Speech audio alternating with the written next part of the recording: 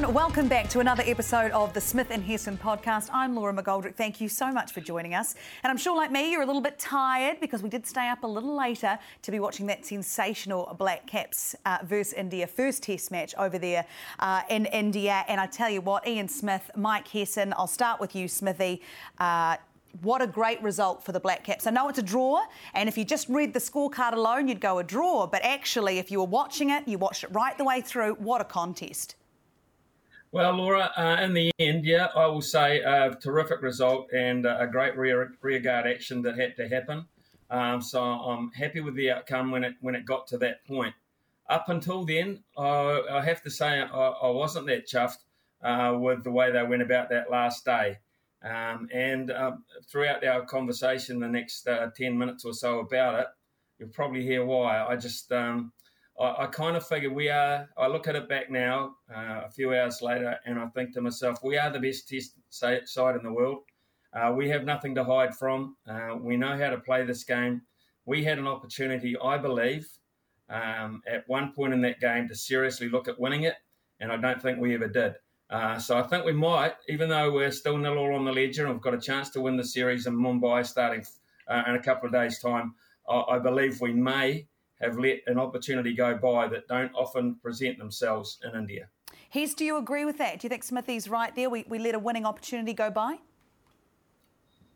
Well, I think the test matches in India changed so quickly. So, I mean, listening to what Kane said at the end, talked about the fact that they were going to try and bat to at least the middle of the second session and then sort of reassess. And I think, having been over there and looked at the recent results, I mean, you lose the toss in India 19 times since 2019. Since 2013. Not one side has even drawn a test match that hasn't been rain affected. So that's the first draw since 2013 when the touring side has lost the toss. So it is an incredibly tough place to go, especially to bat on days 4 and 5 or to bat second and fourth. So I think that, Smithy's right in terms of we earned the right to give ourselves a chance to win on the last day. But I still think we had to build that partnership for another hour or so before we could, push our foot down, I guess, and go a little bit harder. And I guess once Tom Latham out that little chop on off a pretty innocuous delivery, to start in those conditions on the last day when there was enough turn and bounce. It wasn't as extreme as we've seen it in the past, but it was certainly enough. And against Ashwin and Jadeja and Axar, who's outstanding, there was always probably in the back of the mind where you're going, look, wickets have lost it in clumps this whole test match. So we've got to set ourselves up where the last session we can try and push the win. If you try and do it any earlier, and you lost those guys earlier, then you're asking the lower middle order to bat for longer, and we saw how tough it was. So, look, I agree with Smithy in terms of we earned the right to win it, but I don't think we did enough that last day to get ourselves to a point where we could push on. Well, let's start back at the beginning. And Smithy, I'll start with you. We were bowling first. We talked a lot about the makeup of the side, who the bowlers would be. We had so many spinners in the ranks there. Rachin Ravindra got his debut call-up. But let's talk about Tim Southee and Kyle Jamieson. I want to talk about Tim Southee particularly because he bowled 50 overs in that test match. First innings, he took 5 for 69 and then it was 3 for 75. I read an article during the test match that said he would have to be the most underrated low fuss athlete we have in New Zealand at the moment. Would you agree with that, knowing that you've watched the span of his career, you watched since he debuted when he was an 18-year-old, 19-year-old to now? Do you think he's the most underrated athlete in New Zealand that just flies under the radar? Well, let me think about that for a second, Laurie. You've caught me by surprise. I don't think he's underrated in the areas that count for Tim Southee. I don't think, for one, he's underrated by his teammates. He's certainly not underrated by the opposition, and he's certainly not underrated by selectors and other people around him that are important to him. So if that's if you go looking for outside compliments all the time, you're clearly going to be disappointed in most facets of life. He has been terrific. There's no doubt about that. I'll be the first to say I was one of the people that thought that they should play Wagner instead of him in this test. I thought Tim Southee's workload throughout the T20 World Cup in those oppressive conditions had been high. I thought Wagner was perfect in terms of his ability to slow the game down with his deliberate tactics, etc., which India would not like. I thought there was a lot of ways to go with Wagner instead of Southee, but he proved me wrong, and I'm happy to say that. I mean, he conclusively proved me wrong. His performance along with Jamieson was absolutely outstanding, completely out-bowling the fast bowling counterparts that they had in India. So I don't have a problem with Tim Southee and what he delivered for us in that test match at all. And over a long period of time, I don't have a problem with Tim Southee either. He's probably at the moment, as we speak, gone well past Bolt to be the second best bowler we've ever had in this country. The other standout, of course, was Kyle Jamieson, and that's one of your boys, Mike Hesson, was one of your boys. I don't think you retained him in that IPL. But Kyle Jamieson, he is now the fastest to 50 test wickets for a Kiwi, beating Shane Bond by a couple of test matches. He is quite something. 3 for 40 and 3 for 91. What did you make of his performance, given he hasn't had a lot of cricket up until this point? Well, he hasn't had a lot of cricket and he's never played a test match in the subcontinent. So I thought it was a phenomenal performance. I mean, I think you can look at statistics and say, yes, Indian batsmen struggle from bowlers that have a really high release. And I mean, statistically, that's pretty obvious that you need to play a tall bowler at some stage to get bounce. But that's all very well. But if you haven't played in that type of heat on those conditions, with a different ball than you're used to, all of those different variables, for Jamieson to bowl as well as he did was exceptional. And I'll agree with Smithy. I'm a massive Neil Wagner fan. Like, to be fair, I would play him anywhere because I think he keeps running in. But the reality is you've got to leave somebody out. And I think that Southee's record in Asia, averaging 21 with the ball for an overseas quick across 10 years of bowling in the subcontinent or over that, is phenomenal. So the fact they've gone with Jamieson, you can't disagree with that. For me, it's whether they can get Wagner into this lineup in Mumbai, because I think that our seam bowlers are as good as anyone in the world. In fact, they're top of the tree. So whether you want to play spin, and I'm just not so sure you need 3 spin bowling options against an Indian lineup in India, especially when your quicks are that good. And Jamieson showed that, as I said, as long as he's fully fit again and he's able to back up, as I said, he'll get far more bounce than he got in Kanpur in Mumbai, so he could be a huge threat in the second test match.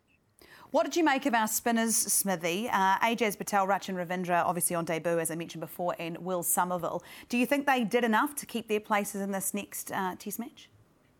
No, it did in the sense that the game never got away on us. They didn't get plundered all around the park. From where they'd come from, 2 of them in particular, without any match cricket out in the middle, I thought that's a little bit understandable. So I cut them a bit of slack there, but as a unit, pretty much ineffective compared to the very much more accomplished trio that India have got. I think it's almost an unfair comparison.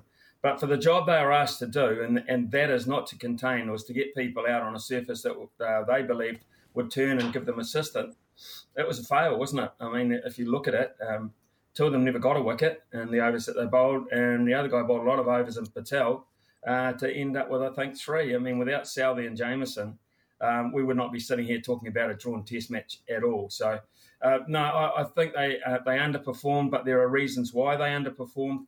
Whether you say to them, right, you've had a game under your belt as a trio, let's get to Mumbai and start all over again, I'm not sure. I'm absolutely not sure whether they would do that, and whether the Wagner factor comes in heavily over the top of any one of those 3 for me. Will Somerville, though, did provide plenty with the bat, came in as a night watchman and then got 36 of 110 balls, and he certainly did a job. And he created, I guess, sort of helped in a way to create that opportunity that, Smithy, you talked about earlier, of us potentially finding a way to find the win in this test match. What did you make of that side of his game, Smithy? Oh, look, that's a bonus. That kind of thing is a bonus for him to do that. That was outstanding what he did in the first session yesterday, and you don't bank on that. Look, Kane Williamson wouldn't for 1 second have thought he could sit there with his pads on that whole first session. No way in the world against that bowling attack from India, not a price. So what he was able to do there was actually give the New Zealand team a platform that they didn't expect, and that's why I think there was 3 times in this test match New Zealand set themselves up to win it. I thought when Will Young and Tom Latham had made so much inroads without losing a wicket into India's first innings score, we had a chance to get a decent lead there. We didn't handle that situation. We had them 5 for 50 in the second innings. We let them off the hook there. That was another one. And again, at lunch yesterday or just after, when we had the chance to regroup, there was a situation in the middle of the afternoon yesterday where we had 8 wickets in hand and we had 180 runs to get in over 50 overs. Most times, you'd like the thought of that. Most times. Yeah, you absolutely would. And if you look at the scorecard from yesterday, Hess, you wouldn't be super pleased, I don't think, if you were Luke Ronchi watching on there. But the bowlers at the end there, Ajaz Patel, or that I call him a bowler, but he is an all-rounder, Rachin Ravindra, amazing, a young boy on debut to stick it out there and hang on for that draw. Because I tell you what, Ashwin and Jadeja, they were. It was. I could think of no place I would rather not be than right where those two batsmen were yesterday or early morning.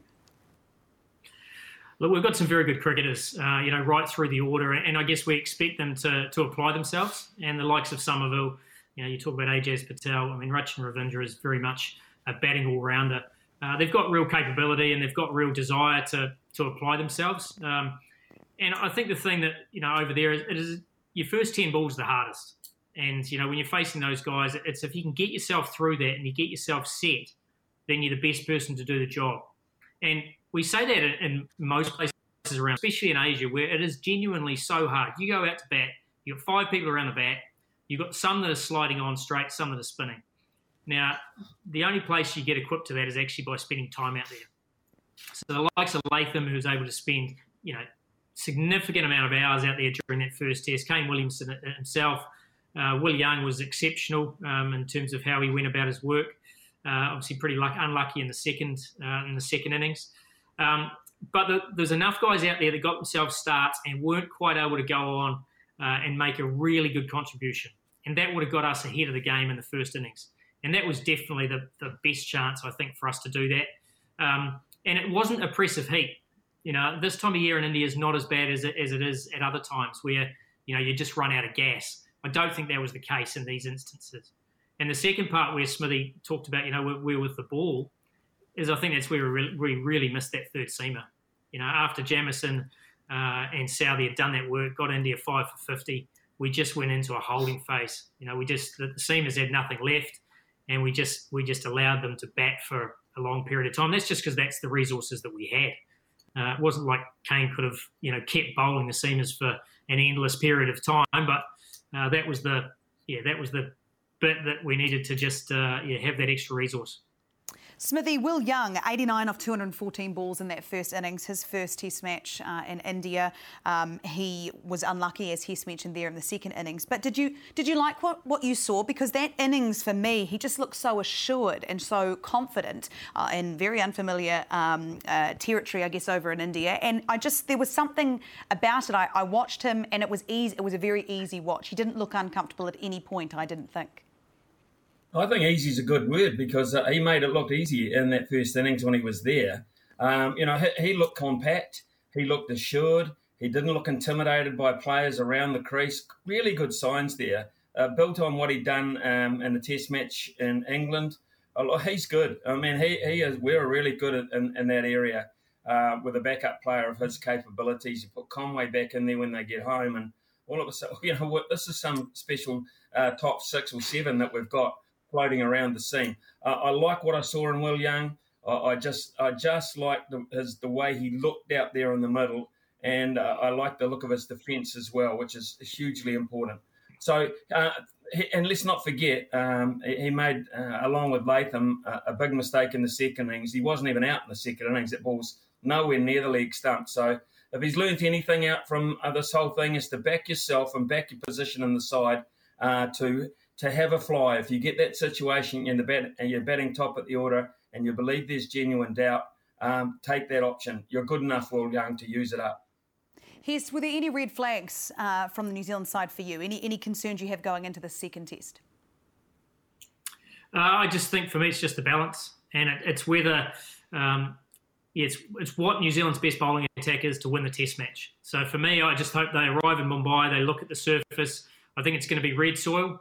So red soil, there's generally a lot more bounce and more turn. We'll do it a little bit quicker, but there'll definitely be more bounce for all of the bowlers. And even from a batting point of view, you can score a lot quicker. So I just hope they look at that and they say, look, as well as Rachin Ravindra did, and I'm a massive fan of him, and I think he should play a huge part in New Zealand and could potentially even be that spinner in New Zealand where we ask him to do a different role. But do we need an extra seamer in that role?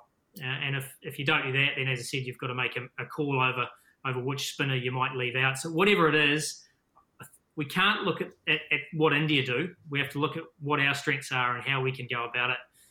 Look, our middle order, I mean, Tom Blundell, for me, batted a long time. He looked settled. He looked like he could stay there, but he needs to create and apply a little bit more pressure to the opposition. And I think that's what we have to do and get that advantage. Otherwise, you're just a sitting duck. And that's what's going to happen throughout the Test match. Same with Henry Nicholls. I mean, he hasn't played a huge amount in the subcontinent in recent times, obviously. But those guys have to be proactive because once the ball gets to that point where it's going to hold in the surface and grip, if you're just going to sit there and defend, the ball's going to have your number on it. So you've got to make things happen. And Smithy, for you going forward to Mumbai, anything you'd like to see, any big changes in that lineup from what Hess has just said about the conditions perhaps in Mumbai? Well, I think what's got to happen is that the batsmen have got to trust their bats more than their pads, and that takes a lot of the umpiring situation, if you're worried about that, out of control for a start. But what it also does is it demonstrates to the bowler that you're prepared to hit the ball, and if he makes a mistake, it's going to cost him a boundary with all those players around the bat.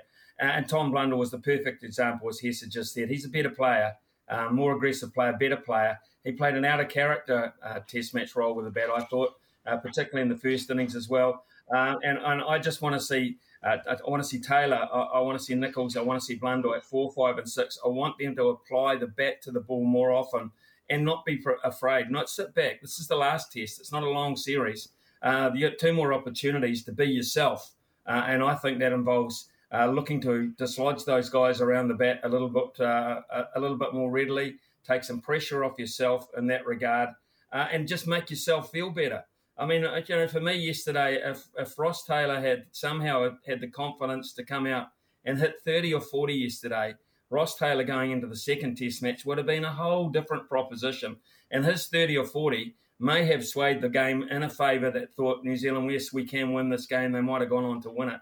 That's the kind of innings you expect from a Ross Taylor in that situation.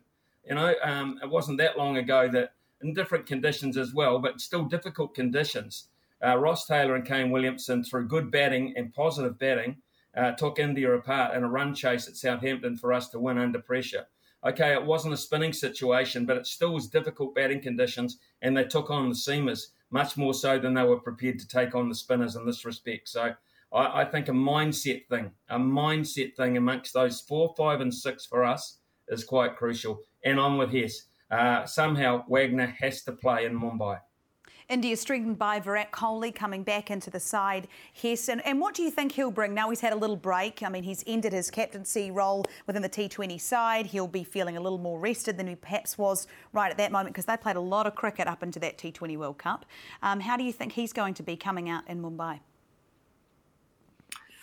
Well, Indians love batting in Mumbai, and Virat Kohli is no different. As I said, there's a bit more pace and a little bit more bounce in the surface, so you get high value for your shots. He'll definitely be refreshed. I mean, there's no doubt that taking its toll, 6 months on the road pretty much on the bounce. So that affects everybody, especially when you've got that extra load of captaincy. So I expect him to bring that aggression that he brings on the park.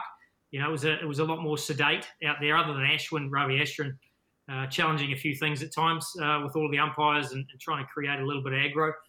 Virat will bring that intensity back.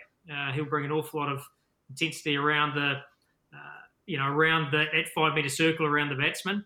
And he'll also set more attacking fields and more random fields at times. So he won't let the game drift. So I think that's one thing that we'll see different in this Test match. And what do you expect from India there, Smithy? Because they were frustrated. You could see that they couldn't get that final New Zealand wicket to get that first up win in this Test series. I think you'll see a slightly more desperate side. They know they left that ground. They probably left that ground thinking, Oh man, that was one that definitely got away. And why? I mean, it always happens for us. Why didn't it happen for us this time around? How did they possibly manage to get out of this? How do they survive? They set, by Indian standards, quite a gettable run chase. He lured the carrot in front of us, Ajinkya Rahane. I like his captaincy in that regard. He was prepared, it seemed almost, even though the odds were heavily in his favour at the time, he was prepared to lose to win until it got to the crunch when it looked like he might not be able to pull it off. They'll be desperate. They'll be very, very desperate, India. They have to win this one. I think with Kohli coming back, there'll be a much bigger crowd. I think perhaps some of the Indian fans thought if they're prepared to rest 3, 4, 5 of their top line players, why should we bother going? Now that Kohli comes back into the side, whether they draft anyone else, and I do not know at this point, they might. It's their prerogative playing at home. But I think that'll add to the atmosphere. There'll be a lot more pressure, a lot more urgency. We're going to have to go forward a notch again this time round because they will pick it up. So really interesting. I'm looking forward to it. I don't quite know who left the ground happier the other night or who left the ground on top. I imagine we did, sneaking out of it. But having said that, I would have thought there was a time when we were, as I said, with 50 overs in the bank, 8 wickets in the bank, and only 180 to get, Ajinkya Rahane might have been thinking about being a part of an Indian cricket history he didn't want to be part of. Well, that second Test match happens on Friday, of course, all of it live and exclusive on Sky Sport. And what else is coming up this summer? The Ashes, and we have talked at length about that. Obviously, there's been a lot of changes with Tim Paine, the Australian captain, stepping down. And we talked about who should step in and who was going to, and you gentlemen both picked it. Of course, Pat Cummins is the new Test captain of Australia, with Steve Smith being the vice captain, which a lot of former players have come out and said they do not agree with Steve Smith having a senior a role in this side, given the reasons that he didn't have one for the last wee while were pretty valid. Smithy, I'd love your take on this. I mean, I know the Chappell brothers, they like to talk about the game and they're very passionate about it, but I'm sort of inclined to agree on this occasion. I'm not sure Steve Smith has done enough to earn the right back to have a leadership role within this side. Laura, so can I ask you? Can I come back at you with this one here? If Steve Smith scores a double 100 at the MCG, would you stand and applaud him? Yes, because that's his performance on the field, and he's done a great job. Anyone who scores a double 100 deserves your applause. So that's his performance under the baggy green cap, and that's what I'm saying. I mean, if you're prepared to welcome him back and take his runs and take his performance, why is he not an alleged cheat then? I mean, why does that affect, for me anyway, him coming into a leadership role? I think if he's in the side, you use as one of his assets, his leadership, and I believe that's what they're going to do, and they've openly said that.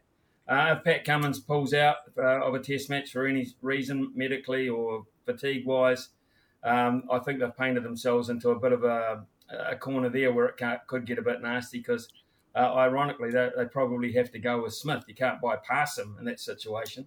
That would be interesting for me. I know there's a lot of old school guys, the Kim Hugheses, the Ian Chappells, even the Shane Warnes, who say, no way, like once a cheat, always a cheat. And they can't stomach the situation. I don't know. I'm a bit betwixt and between here, but I just can't think you can celebrate him for doing great things for you and then still not respect the fact that he's a senior member of the side in that regard. But, I mean, then I throw back the David Warner thing. I mean, when he handed down his suspension, it was a suspension and he was never allowed to hold a senior role, a leadership role within the side again. So it is a very interesting one, and Cricket Australia have found themselves in quite the predicament, and they have to deal with it now. Whatever comes out, whatever barrage from whomever has an issue with Steve Smith being vice captain. Hess, if you were coach, how would you be feeling right now? I mean, this is not the kind of attention you'd be wanting as you head into this all-important Ashes series. But both sides have certainly got their off-field issues, haven't they? And I think that, I mean, you go back to the names that Smithy mentioned around who are pretty strong and opinionated around, calling Smith a cheat and so forth. I'm pretty sure all of those have had indiscretions throughout their careers or off, either on or off the field at times as well. So, he's served his time as far as I'm concerned. He's Steve Smith served his time. I see David Warner in a slightly different camp because it wasn't a first strike. Everybody's in a slightly different boat in terms of how they're assessed and maybe their involvement in the incident as well. So for me, the most interesting part of this, Laura, was about this collaborative approach that Pat Cummins and Steve Smith are going to do in terms of leadership. And that only time will tell how successful that is. And those two have played an awful lot of cricket together at New South Wales, not only for Australia. They've sort of grown up, playing a lot of first-class cricket, spending a lot of time on the parks. They obviously know each other very well. Pat Cummins basically said, I want Steve Smith as my vice-captain. We've got complementary skills. He's going to run the cutter sometimes when I'm bowling and I'm concentrating on other things. So if they think that that's going to work and they think the team will respond to that, then good luck to them. I mean, Pat Cummins he's a fantastic character. I haven't heard a bad word said about him, but I mean, there's been a few other people around the world that would say the same about maybe a Tim Paine a few years ago when he first got appointed as well. So, it's really difficult when the spotlight comes on you like this, and every single part of your life is going to be investigated. And I just hope that Pat Cummins is true to himself and allows his players to grow, and he also allows Steve Smith to play a bit of role and help him out because it's going to be a tough job. It's going to be a very interesting balance and one we all look forward to watching. Tim Paine has since announced he is taking an indefinite break from cricket to focus on himself. Actually, he didn't announce it. His management did. And I fear that may be the last we see of Tim Paine, Smithy. But who takes the gloves in this Ashes then? Alex Carey? Well, it was Alex Carey for me. I've seen Alex Carey play quite a lot, and I just think he's perfectly positioned to go in there. He's had a lot of international experience now, not in so much in white ball, red ball cricket, but he certainly knows what it's like to be on the big stage, and that's what the Ashes is. I think he's a fine batsman. I think his glove work is really efficient, and I think he fits the bill. Having said that, I'm starting to read a lot more about this Yorkshireman who's now an Australian by the name of Josh Ingles. I think he's a big chance as well. He had a terrific year last year in the Sheffield Shield with the bat 300s.